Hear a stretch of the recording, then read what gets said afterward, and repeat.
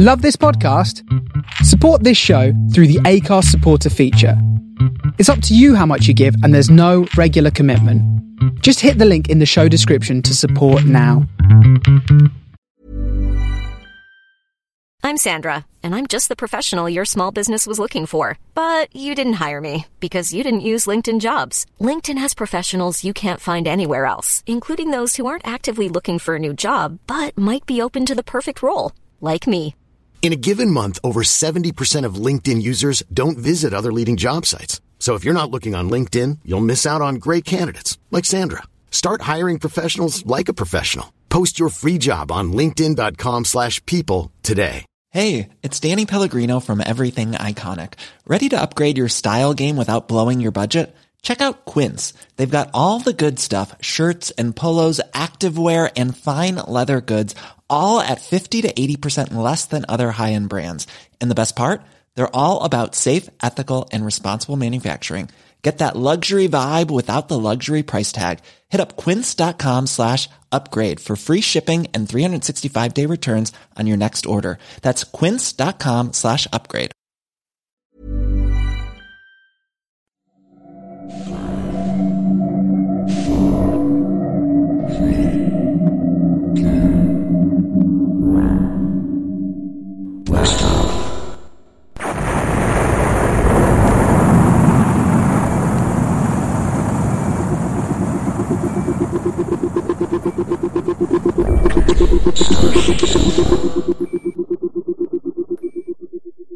This is the Starship Sofa. Everybody, welcome.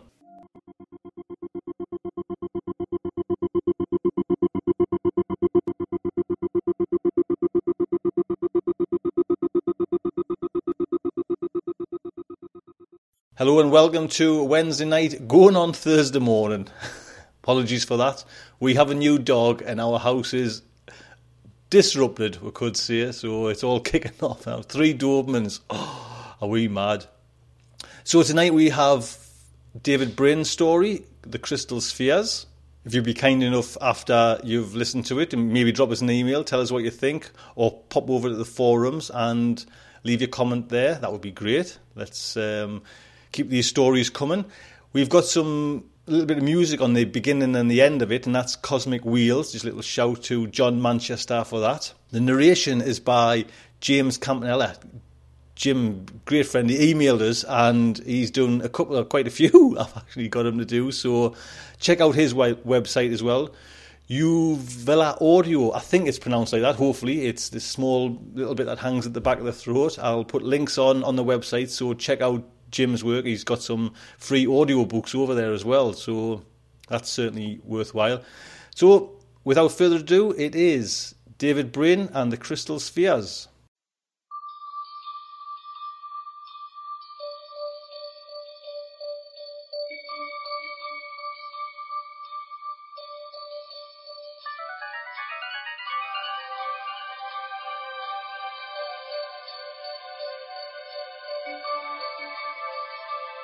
It was just lucky chance I'd been defrosted when I was. The very year that Far Probe 992573 AA4 reported back that it had found a good star with a shattered crystal sphere. I was one of only 12 deep spacers alive, warm at the time, so naturally I got to take part in the adventure. At first I knew nothing about it. When the flivver came, I was climbing the flanks of the Sicilian plateau, in the great valley a recent ice age had made of the Mediterranean Sea I had once known. I and 5 other newly awakened sleepers had come to camp and tramp through this wonder while we acclimated to the times. We were a motley assortment from various eras, though none was older than I. We had just finished a visit to the once-sunken ruins of Atlantis, and were hiking out of a forest trail under the evening glow of the ring city high overhead. In the century since I had last deep slept, the gleaming, flexi-solid belt of Happet industry around our world had grown. In the middle latitudes, night was now a pale thing. Near the equator, there was little to distinguish it from day, so glorious was the light ribbon in the sky. Not that night could ever be the same as it had been when my grandfather was a child, even if every work of man were removed. For ever since the 22nd century there had been the shards, casting colors out where once there had been but galaxies and stars. No wonder no one had objected to the banishment of night from Earth's surface. Humanity out on the small bodies might have to look upon the shards, but Earth-dwellers had no particular desire to gaze out upon those unpleasant reminders. Being only a year thawed, I wasn't ready yet to even ask what century it was, let alone begin finding some passable profession for this life. Reawakened sleepers were generally given a decade or so to enjoy and explore the differences that had grown in the Earth and in the solar system before having to make any choices. This was especially true of deep spacers like me. The state, more ageless than any of its nearly immortal members, had a nostalgic affection for us strange ones, officers of a near-extinct service. When a deep spacer awakened, he was encouraged to go about the altered Terra without interference, seeking strangeness. He might even dream he was exploring another good world, where no man had ever trod, instead of breathing the same air that had been in his own lungs so many times during so many ages past. I had expected to go my rebirth trek unbothered. So it was with amazement that evening, on the forest flank of Sicily, that I saw a creamy-colored Sol Gov flivver dropping out of a bank of lacy clouds and drift toward the campsite, where my group of time-cast wanderers had settled to doze and aimlessly gossip about the events of the day. We all stood and watched it come. The other campers looked at one another suspiciously as the flivver fell toward us. They wondered who was so important to compel the ever-polite world comps to break into our privacy, sending this teardrop down below the Palermo Heights to parklands where it didn't belong. I kept my secret feeling to myself. The thing had come from me. I knew it. Don't ask me how. A deep spacer knows things. That is all. We who have been outside the shattered shards of Sol's broken crystal sphere and have peered from the outside to see the living worlds within faraway shells, we are the ones who have pressed our faces against the glass of the candy store, staring in at what we could not have. We are the ones who know the depth of our deprivation and the joke the universe has played upon us. The billions of our fellow humans, those who have never left Sol's soft yellow kindness, need psychers even to tell of the irreparable trauma they endure. Most people drift through their lives suffering only occasional bouts of Great Depression, easily treated, or ended with final sleep.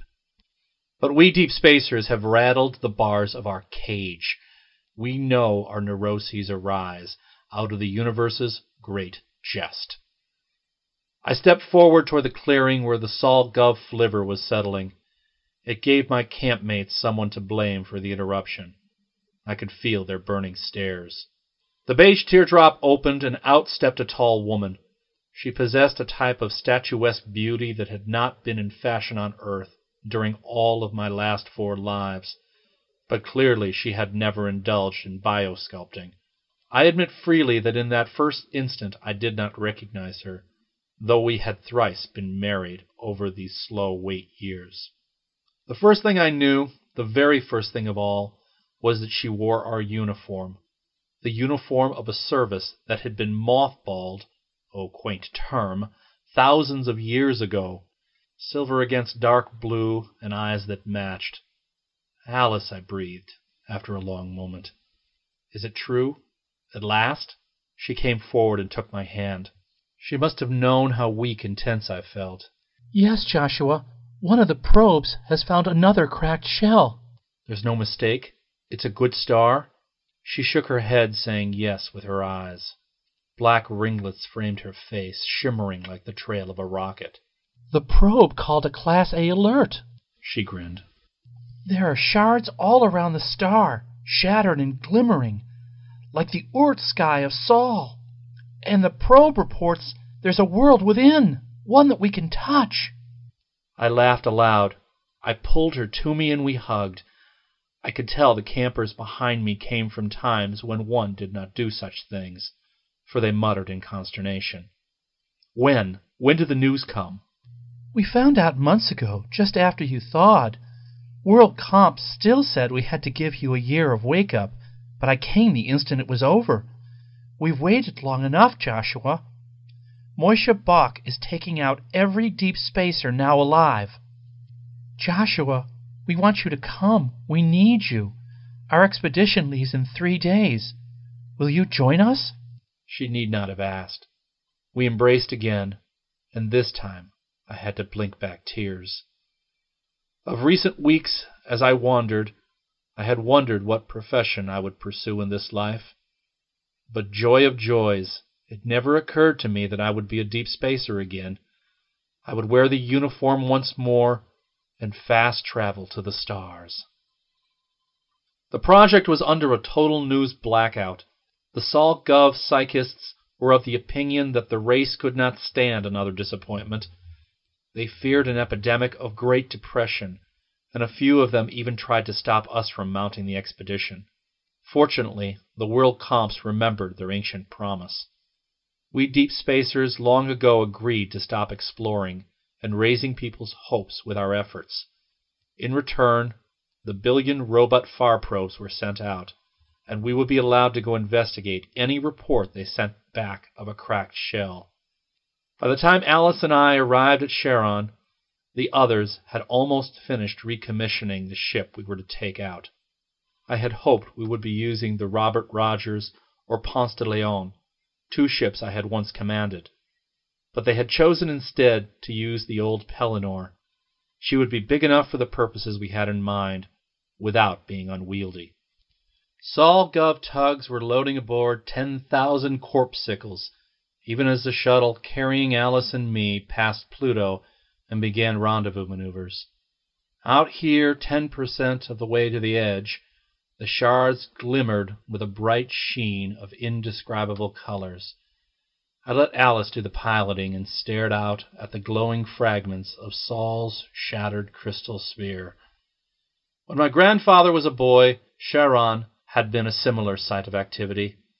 Thousands of excited men and women had clustered around an asteroid ship, half the size of the little moon itself, loaded aboard a virtual ark of hopeful would-be colonists, their animals, and their goods.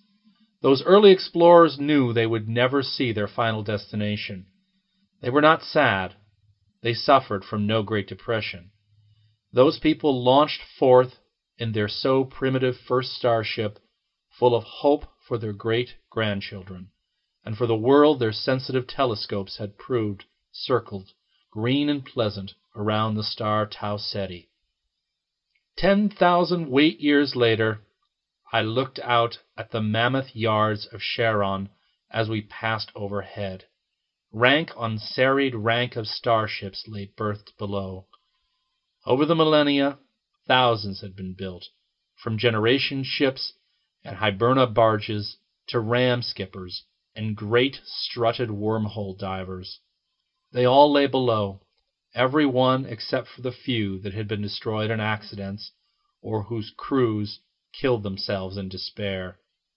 They had all come back to Charon, failures. I looked at the most ancient hulks, the generation ships, and thought about that day of my grandfather's youth when the Seeker cruised blithely over the edge and collided at 1% of light speed with the inner face of Sol's crystal sphere. They never knew what hit them, that first crew. They had begun to pass through the outermost shoals of the solar system, the Oort cloud, where billions of comets drifted like puffs of snow in the sun's weakened grasp. Seeker's instruments sought through the sparse cloud, touching isolated drifting balls of ice. The would-be colonists planned to keep busy doing science throughout the long passage. Among the questions they wanted to solve on their way was the mystery of the comet's mass. Why was it, astronomers had asked for centuries, that virtually all of these icy bodies were the same size, about a mile across? Seeker's instruments plowed for knowledge. Little did her pilots know she would reap the joke of the gods. When she collided with the crystal sphere, it bowed outward with her over a span of light minutes. Seeker had time for a frantic laser cast back to Earth. They only knew that something strange was happening. Something had begun tearing them apart, even as the fabric of space itself seemed to rend. Then the crystal sphere shattered. And where there had once been 10 billion comets, now there were 10 quadrillion. Nobody ever found the wreckage of Seeker. Perhaps she was vaporized. Almost half the human race died in the battle against the comets, and by the time the planets were safe again, centuries later, Seeker was long gone. We never did find out how, by what accident, she managed to crack the shell. There are still those who contend that it was the crew's ignorance that crystal spheres even existed that enabled them to achieve what has forever since seemed so impossible. Now the shards illuminate the sky. Sol shines within a halo of light reflected by 10 quadrillion comets, the mark of the only good star accessible to man. "We're coming in," Alice told me. I sat up in my seat and watched her nimble hands dance across the panel. Then Pellinor hove into view. The great globe shone dully in the light from the shards. Already the nimbus of her drives caused the space around her to shimmer. The Sol Gov tugs had finished loading the colonists aboard and were departing. The 10,000 corpuscles would require little tending during our mission, so we dozen deep spacers would be free to explore. But if the good star did indeed shine onto an accessible good world, we would awaken the men and women from frozen sleep and deliver them to their new home. No doubt the world comps well chose those sleepers to be potential colonists. Still, we were under orders that none of them should be awakened unless a colony was possible. Perhaps this news would turn out to be just another disappointment, in which case the corpuscles were never to know that they had been on a journey 20,000 parsecs and back. "Let's dock," I said eagerly. "I want to get going." Alice smiled. "Always the impatient one. The deep spacer's deep spacer. Give it a day or two, Joshua. We'll be winging out of the nest soon enough." There was no point in reminding her that I had been late waiting longer than she. Indeed, longer than nearly every other human left alive. I kept my restlessness within and listened in my head to the music of the spheres. In my time there were 4 ways known to cheat Einstein, and 2 ways to flat-out fool him. On our way out, Pellinor used all of them. Our route was circuitous, from wormhole to quantum point to collapsars.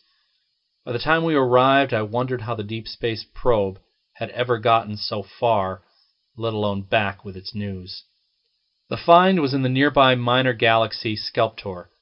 It took us 12 years ship time to get there. On the way we passed close to at least 200 good stars, glowing hot yellow, stable, and solitary. In every case there were signs of planets circling round. Several times we swept by close enough to catch glimpses in our superscopes of bright blue water worlds circling invitingly like temptresses, forever out of reach. In the old days we would have mapped these places, excitedly standing off just outside of the danger zone, studying the Earth-like worlds with our instruments.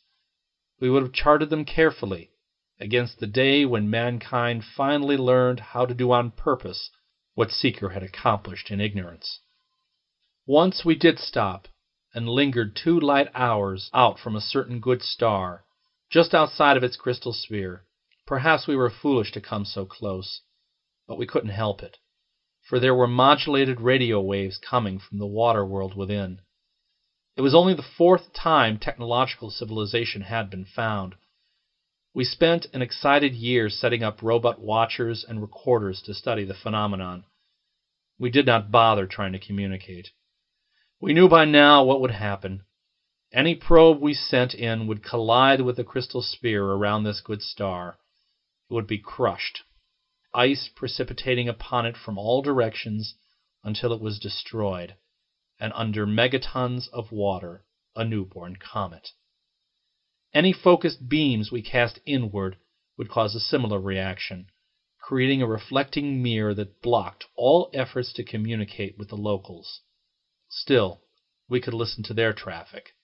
The crystal sphere was a one-way barrier to modulated light and radio, and intelligence of any form. But it let the noise the locals made escape. In this case, we soon concluded that it was another hive race.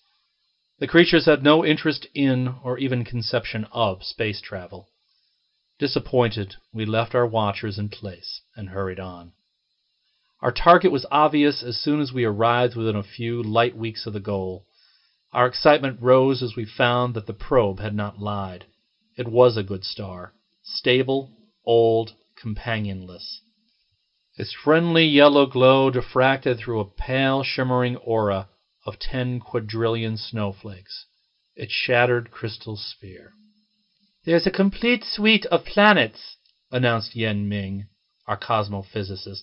His hands groped about in his Hollis tank, touching in its murk what the ship's instruments were able to decipher from this distance. "I can feel 3 gas giants, about 2 million small bodies, and—" He made us wait while he felt carefully to make sure. "And 3 little worlds!" We cheered.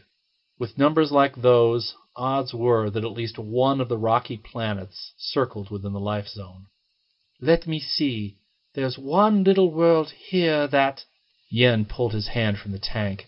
He popped a finger into his mouth and tasted for a moment, rolling his eyes like a connoisseur savoring fine wine. "Water!" he smacked thoughtfully.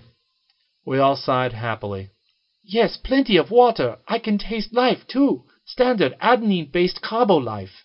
In fact, it's chlorophyllc and left-handed." In the excited, happy babble that followed, Moishe Bach, our captain, had to shout to be heard. "All right, people, look! It's clear none of us are going to get any sleep soon. Life Science Taiga, have you prepared a list of corpuscles to thaw, in case we found a good world?" Alice drew the list from her pocket. "Ready, Moishe. I have biologists, technicians, planetologists, crystallographers." "You'd better awaken a few archaeologists and contactors," Yen added dryly. We turned and saw that his hands were back in the Hollis tank. His face bore a dreamy expression. "It took our civilization 3,000 years to herd our asteroids about into optimum orbits for space colonies. But compared with this system, we're amateurs. Every small body orbiting this star has been transformed. They march around like ancient soldiers on a drill field. I have never seen engineering on this scale." Moishe's eyes flicked to me. As executive officer, it would be my job to fight for the ship if Pellinor found herself in trouble, and to destroy her if capture were inevitable. Long ago we had reached one conclusion. If good stars without crystal spheres were rare, and dreamt of by a frustrated mankind, the same might hold for some other star-traveling race. If some other race had managed to break out of its shell and now wandered about, like us, in search of another open good star, what would such a race think upon detecting our ship? I know what we would think. We would think that the intruder had come from somewhere, an open good star. My job was to make sure nobody ever followed Pellinor back to Earth. I nodded to my assistant, Yoko Murakami, who followed me to the arms globe. We unfolded the firing panel and waited while Moishe ordered Pellinor piloted cautiously closer. Yoko looked at the panel dubiously. She obviously doubted the efficacy of even a mega-terawatt laser against technology of the scale described by Yen. I shrugged. We would soon find out. My duty was done the moment I flicked the arming switch and took hold of our dead man auto-destruct. In the hours that passed, I watched developments carefully, but could not help deep remembering.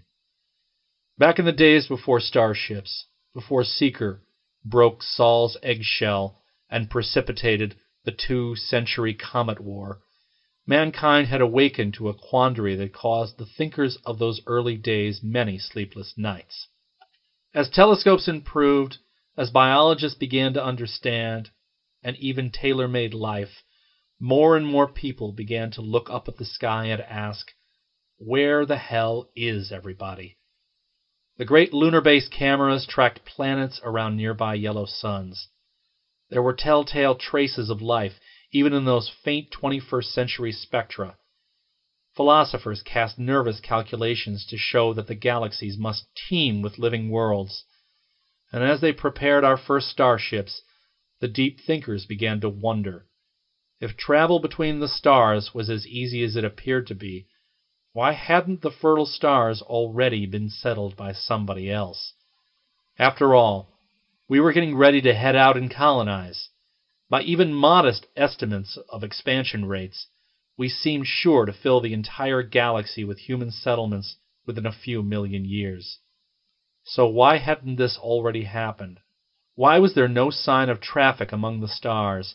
Why had the expected radio network of communication never been detected?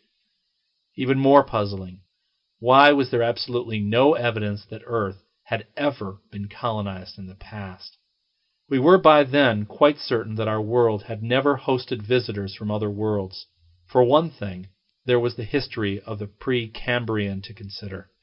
Before the age of reptiles, before fish or trilobites or even amoebae, there was on Earth a 2 billion-year epoch in which the only life forms were crude single-celled organisms without nuclei, the prokaryotes, struggling slowly to invent the basic structure of life. No alien colonists ever came to Earth during all that time. We knew that for certain, for if they had, the very garbage they buried would have changed the history of life on our planet. A single leaky latrine would have filled the oceans with superior life forms. If you're looking for plump lips that last, you need to know about Juvederm lip fillers. With Juvederm Volbella XC and Juvederm Ultra XC, your lip look, whether it's subtle or bold, can last up to 1 full year with optimal treatment and no additional maintenance. Find a licensed specialist and see if it's right for you at Juvederm.com today. That's JUVEDERM.com. Add fullness to lips in adults over 21 with Juvederm Volbella XC or Juvederm Ultra XC. Do not use if you have severe allergies or a history of severe allergic reactions, or if you're allergic to lidocaine or the proteins used in Juvederm. Tell your doctor if you have a history of scarring or taking medicines that decrease the body's immune response or that can prolong bleeding. Common side effects include injection site redness, swelling, pain, tenderness, firmness, lumps, bumps, bruising, discoloration, or itching. As with all fillers, there's a rare risk of unintentional injection into a blood vessel, which can cause vision abnormalities, blindness, stroke, temporary scabs, or scarring. For full, important safety information, visit Juvederm.com. Ready to pop the question? The jewelers at BlueNile.com have got sparkle down to a science with beautiful lab-grown diamonds worthy of your most brilliant moments. Their lab-grown diamonds are independently graded and guaranteed identical to natural diamonds, and they're ready to ship to your door. Go to BlueNile.com and use promo code LISTEN to get $50 off your purchase of $500 or more. That's code LISTEN at BlueNile.com for $50 off. BlueNile.com, code LISTEN. Hey there, it's Michelle Norris. I'm host of a podcast called Your Mama's Kitchen. When I travel, I'm usually looking for a way to find a taste of home when I'm not at home. And one of the things I love to do when I am at home is entertain. And Airbnb allows me to do that. When I was in California recently, I rented a house that had a great kitchen. And when we were sitting around the table, we're all thinking, we're in someone else's house. Someone could be in all of our homes as well. If you have a home, but you're not always at home, you have an Airbnb. Your home might be worth more than you think. Find out how much at airbnb.com/host. That would have overwhelmed our crude little ancestors. 2 billion years without being colonized, and then the silent emptiness of the radio waves. The philosophers of the 21st century called it the Great Silence. They hoped the starships would find the answer. Then, the very first ship, Seeker, somehow smashed the crystal sphere that we hadn't even known existed, and inadvertently explained the mystery for us. During the ensuing Comet War, we had little time for philosophical musings. I was born into that battle, and spent my first 100 years in harsh, screaming little ships, blasting and hurting ice balls that, left alone, would have fallen upon and crushed our fragile worlds. We might have let Earth fall then.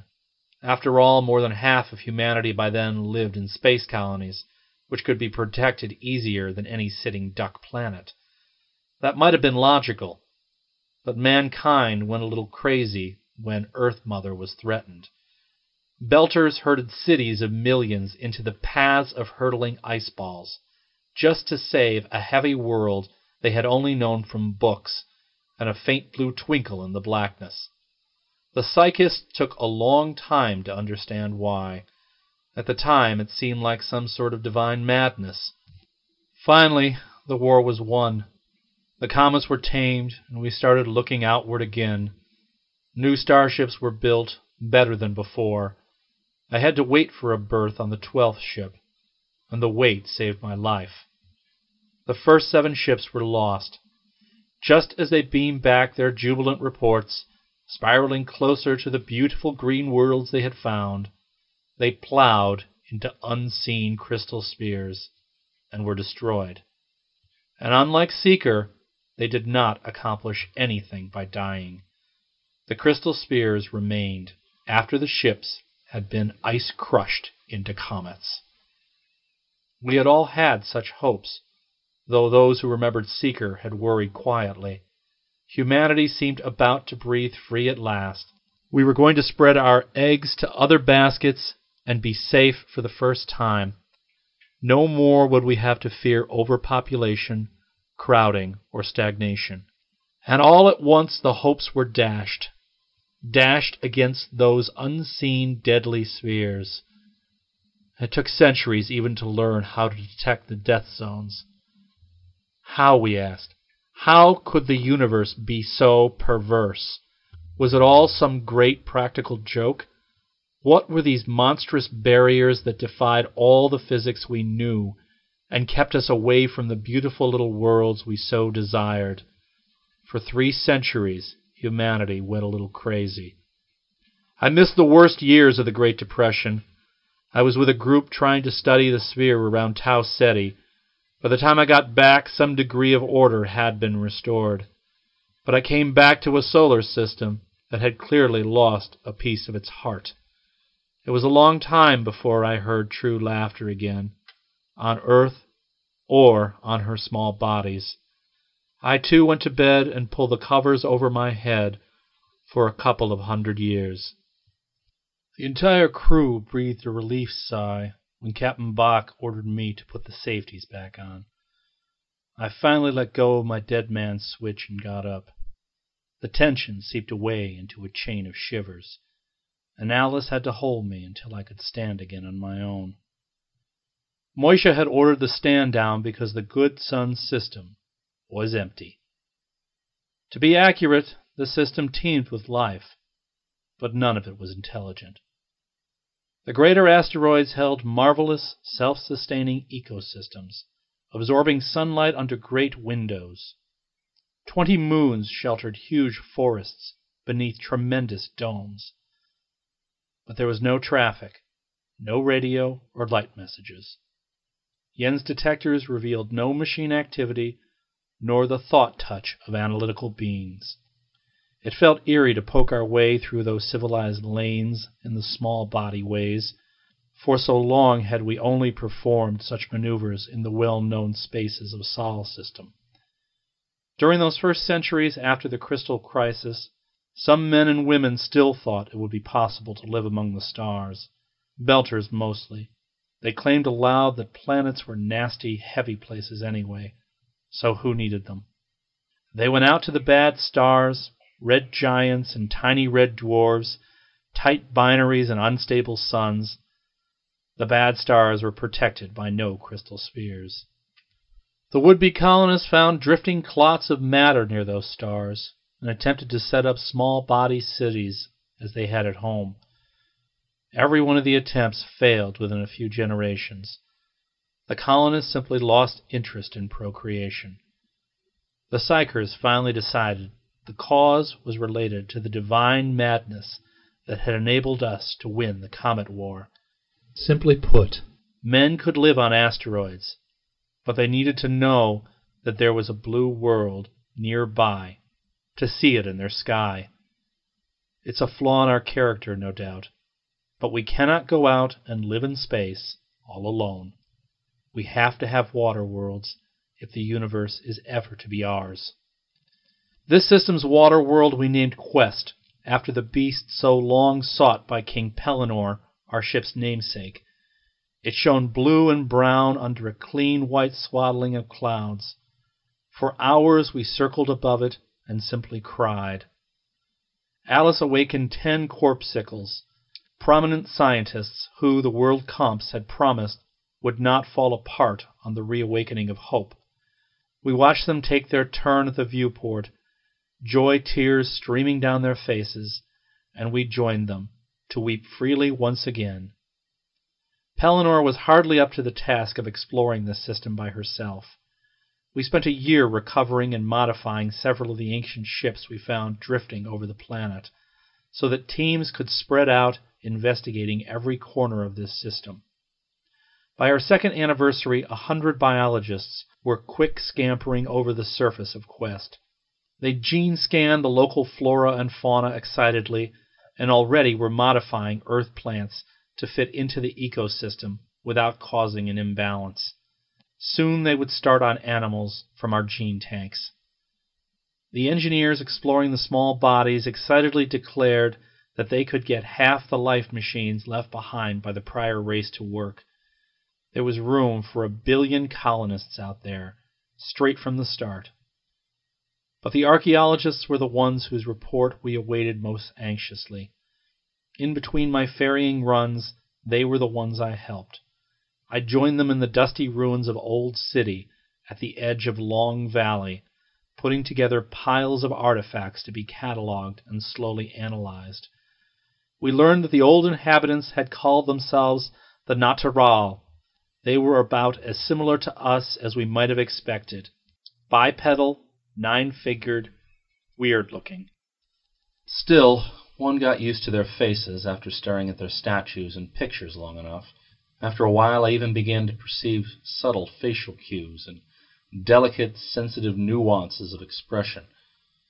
When the language was cracked, we learned their race name and some of their story. Unlike the other alien intelligences we had observed from afar, the Natural were individuals and explorers. They, too, had spread into their planetary system after a world-bound history fully as colorful and good-bad as ours. Like us, they had 2 conflicting dreams. They longed for the stars, for room to grow, and they also longed for other faces, for neighbors. By the time they built a starship, their first, they had given up the idea on neighbors. There was no sign anybody had ever visited their world. They had heard nothing but silence from the stars. But when they were ready, they launched their first ship toward their other dream, room. And within weeks of the launching, their sun's crystal sphere shattered. For 2 weeks we double-checked the translations. We triple-checked. For millennia we had been searching for a way to destroy these deadly barriers around good stars, trying to duplicate on purpose what Seeker had accomplished by accident. And now we had the answer. The Natural, like us, had managed to destroy one and only one crystal sphere, their own. And the pattern was exactly the same, down to the Comet War that subsequently almost wrecked their high civilization. The conclusion was obvious. The death barriers were destructible, but only from the inside. And just when that idea was starting to sink in, the archaeologists dug up the obelisk. Our top linguist, Garcia Cardenas, had a flair for the dramatic. When Alice and I visited him in his encampment at the base of the newly excavated monument, he insisted on putting off all discussion of his discovery until the next day. He and his partners instead prepared a special meal for us and raised their glasses to toast Alice. She stood and accepted their accolades with dry wit, and then sat down to continue nursing our baby. Old habits break hard, and only a few of the women had managed yet to break centuries of biofeedback conditioning not to breed. Alice was among the first to reactivate her ovaries and bring a child to our new world.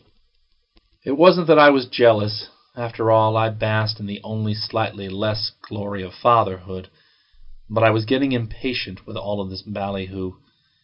Except for old Moishe Bach, I was perhaps the oldest human here, old enough to remember when people had children as a matter of course, and therefore made time for other matters when something important was up. Finally, when the celebration had wound down, Garcia Cardenas nodded to me and led me out the back flap of the tent. We followed a dim path down the sloping trail to the digs. By the light of the ring of bright small bodies, the Natural had left permanently in place over the equatorial sky of Quest. We finally arrived at a wall of bright alloy that towered high above our heads. It was made of a material our techs had barely begun to analyze, and was nearly impervious to the effects of time. On it were transcribed hard patterns bearing the tale of the last days of the Natural. A lot of that story we knew from other records, but the end itself was still a mystery, and no small cause of nervousness. Had it been some terrible plague? Did the intelligent machines, on which both their civilization and ours relied, rebel and slaughter their masters? Did their sophisticated bioengineering technology get out of control?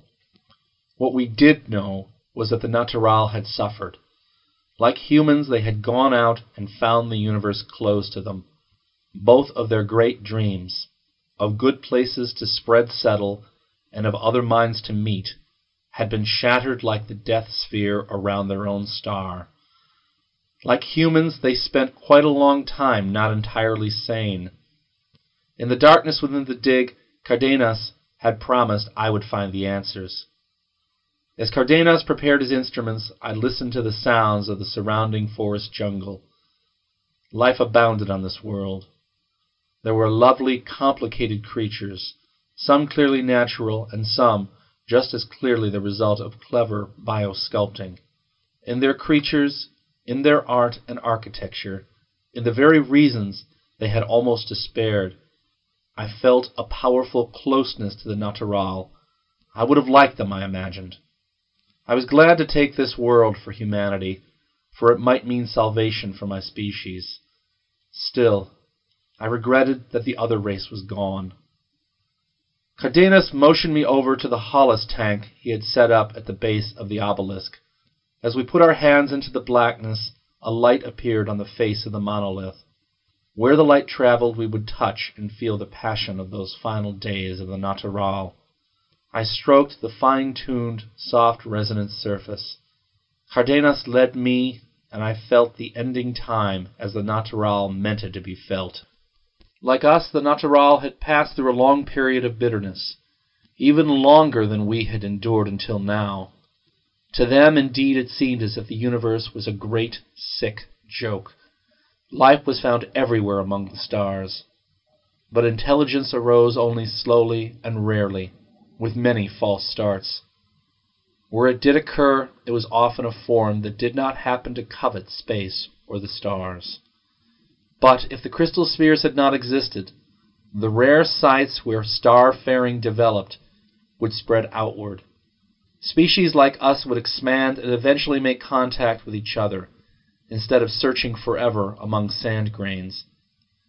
An elder race might arrive where another was just getting started and help it over some of its crises, if the crystal spheres had not existed. But that was not to be. Starfarers could not spread, because crystal spheres could only be broken from the inside. What a cruel universe it was. Or so the Natural had thought. But they persevered, and after ages spent hunting for the miraculous good star, their far probes found 5 water worlds unprotected by death barriers. My touch hand trembled as I stroked the coordinates of these accessible planets. My throat caught at the magnitude of the gift that had been given us on this obelisk. No wonder Cardenas had made me wait. I too would linger when I showed it to Alice. But then I wondered, where had the Natural gone, and why? With 6 worlds, surely their morale would have lifted. This was a confusing place on the obelisk. Talk of black holes and of time. I touched the spot again and again while Cardenas watched my reactions, and finally I understood. "Great egg!" I cried.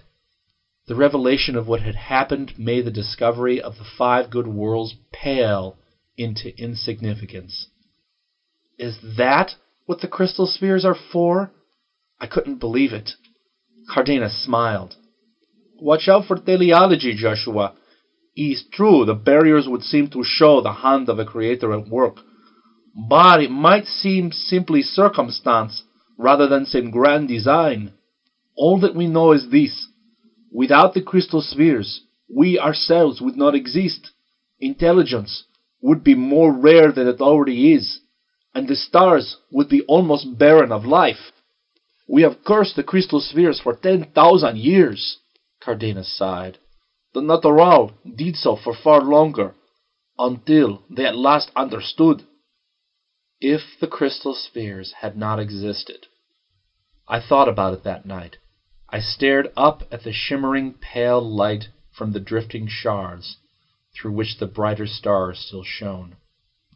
If the crystal spheres had not existed, then there would come to each galaxy a first race of star treaders, even if most intelligences were stay-at-homes.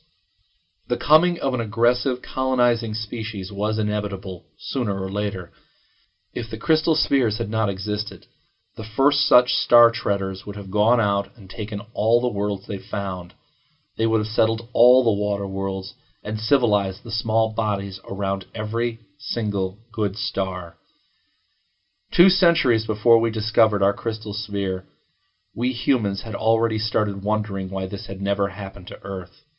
Why, during the 3 billion years that Earth was choice real estate, had no race like us come along and colonized it? We found out it was because of the death barrier surrounding Sol that kept our crude little ancestors safe from interference from the outside, that let our nursery world nurture us into being in peace and isolation. If the crystal spheres had not been, then the first star treaders would have filled the galaxy, perhaps the universe. It is what we would have done had the barriers not been there. The histories of those worlds would be forever changed, and there is no way to imagine the death of possibility that would have resulted. So the barriers protect worlds until they develop life capable of cracking the shells from within. But what was the point?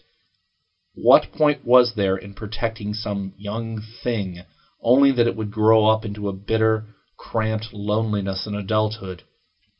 Imagine what it must have been like for the very first race of star treaders. Never, were they patient as Job, would they find another good star to possess. Not until the egg cracked would they ever have neighbors to talk to. No doubt they despaired long before that. Now we, humanity, had been gifted of 6 beautiful worlds, and if we could not meet the Natural, we could at least read their books and come to know them. And from their careful records we could learn about the still earlier races which had emerged from each of the other 5 good worlds, each into a lonely universe. Perhaps in another billion years the universe will more closely resemble the science-fictional schemes of my grandfather's day. Maybe then commerce will plow the star lanes between busy, talky worlds. But we, like the Natural, came too early for that. We are cursed if we hang around until that day to be an elder race. I looked one more time toward the constellation we had named Phoenix, whither the Natural had departed millions of years ago. I could not see the dark star where they had gone, but I knew exactly where it lay. They had left explicit instructions. I turned and entered the tent that I shared with Alice and our child, leaving the stars and shards behind me. Tomorrow would be a busy day. I had promised Alice we might begin building a house on a hillside not far from Old City. She muttered some dream talk and cuddled close as I slipped into bed beside her. The baby slept quietly in her cradle a few feet away. I held Alice and breathed slowly. But sleep came slowly. I kept thinking about what the Natural had given us. Correction, what they had lent us. We could use their 6 worlds, on the condition we were kind to them. Those were the same conditions they had accepted when they took the 4 worlds long abandoned by the Lap Kleno, their predecessors, on the lonely starlanes. And the Lap Kleno had agreed to go on inheriting the 3 Thwuzun sons. So long as the urge to spread settle was primary in us, the worlds were ours, and any others we happened upon. But some day our priorities would change. Elbow room would no longer be our chief fixation. More and more the Natural had known, we would begin to think instead about loneliness. I knew they were right. Some day my great to the nth descendants would find that they could no longer bear a universe without other voices in it. They would tire of these beautiful worlds and pack up the entire tribe to head for a dark star. There, within the event horizon of a great black hole, they would find the Natural, the Lap Kleno, and the Thwuzun waiting in a cup of suspended time. I listened to the wind gentle flapping the tent and envied my great nth grandchildren. I at least would like to meet the other star treaders, so very much like us. Oh, we could wait around for a few billion years till that distant time when most of the shells have cracked and the universe bustles with activity. But by then we would have changed. By necessity, we would have become an elder race. But what species in its right mind would choose such a fate? Better by far to stay young until the universe finally becomes a fun enough place to enjoy. To wait for that day, the races that came before us sleep at the edge of their time-stretched black hole. Within, they wait to welcome us, and we shall sit out together the barren early years of the galaxies. I felt the last shreds of the old Great Depression dissipate as I contemplated the elegant solution of the Natural. For so long we have feared the universe a practical joker, and our places in it was to be victims, patsies. But now at last my dark thoughts shattered like an eggshell, like the walls of a crystal cage. I held my woman close. She sighed something said in dream thought. As sleep finally came, I felt better than I had in 1,000 years. I felt so very, very young.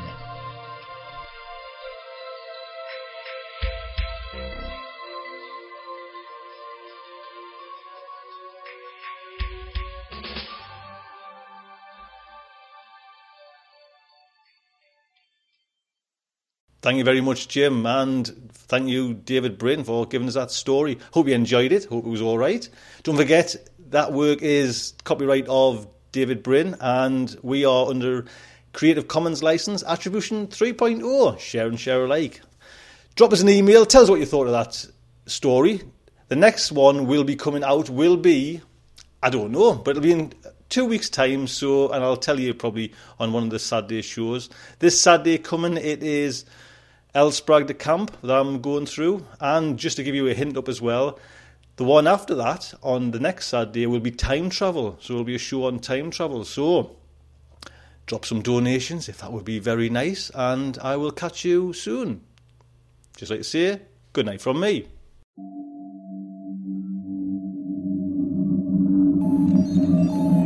Will our heroes survive this terrible ordeal? Can they win through with their integrity unscathed? can they escape without completely compromising their honor and artistic judgment? Tune in next week for the next exciting installment of Starship Sofa. Evacuation procedure initiated. Shuttle set for launch. Airlock will be opened in 3, 2, 1.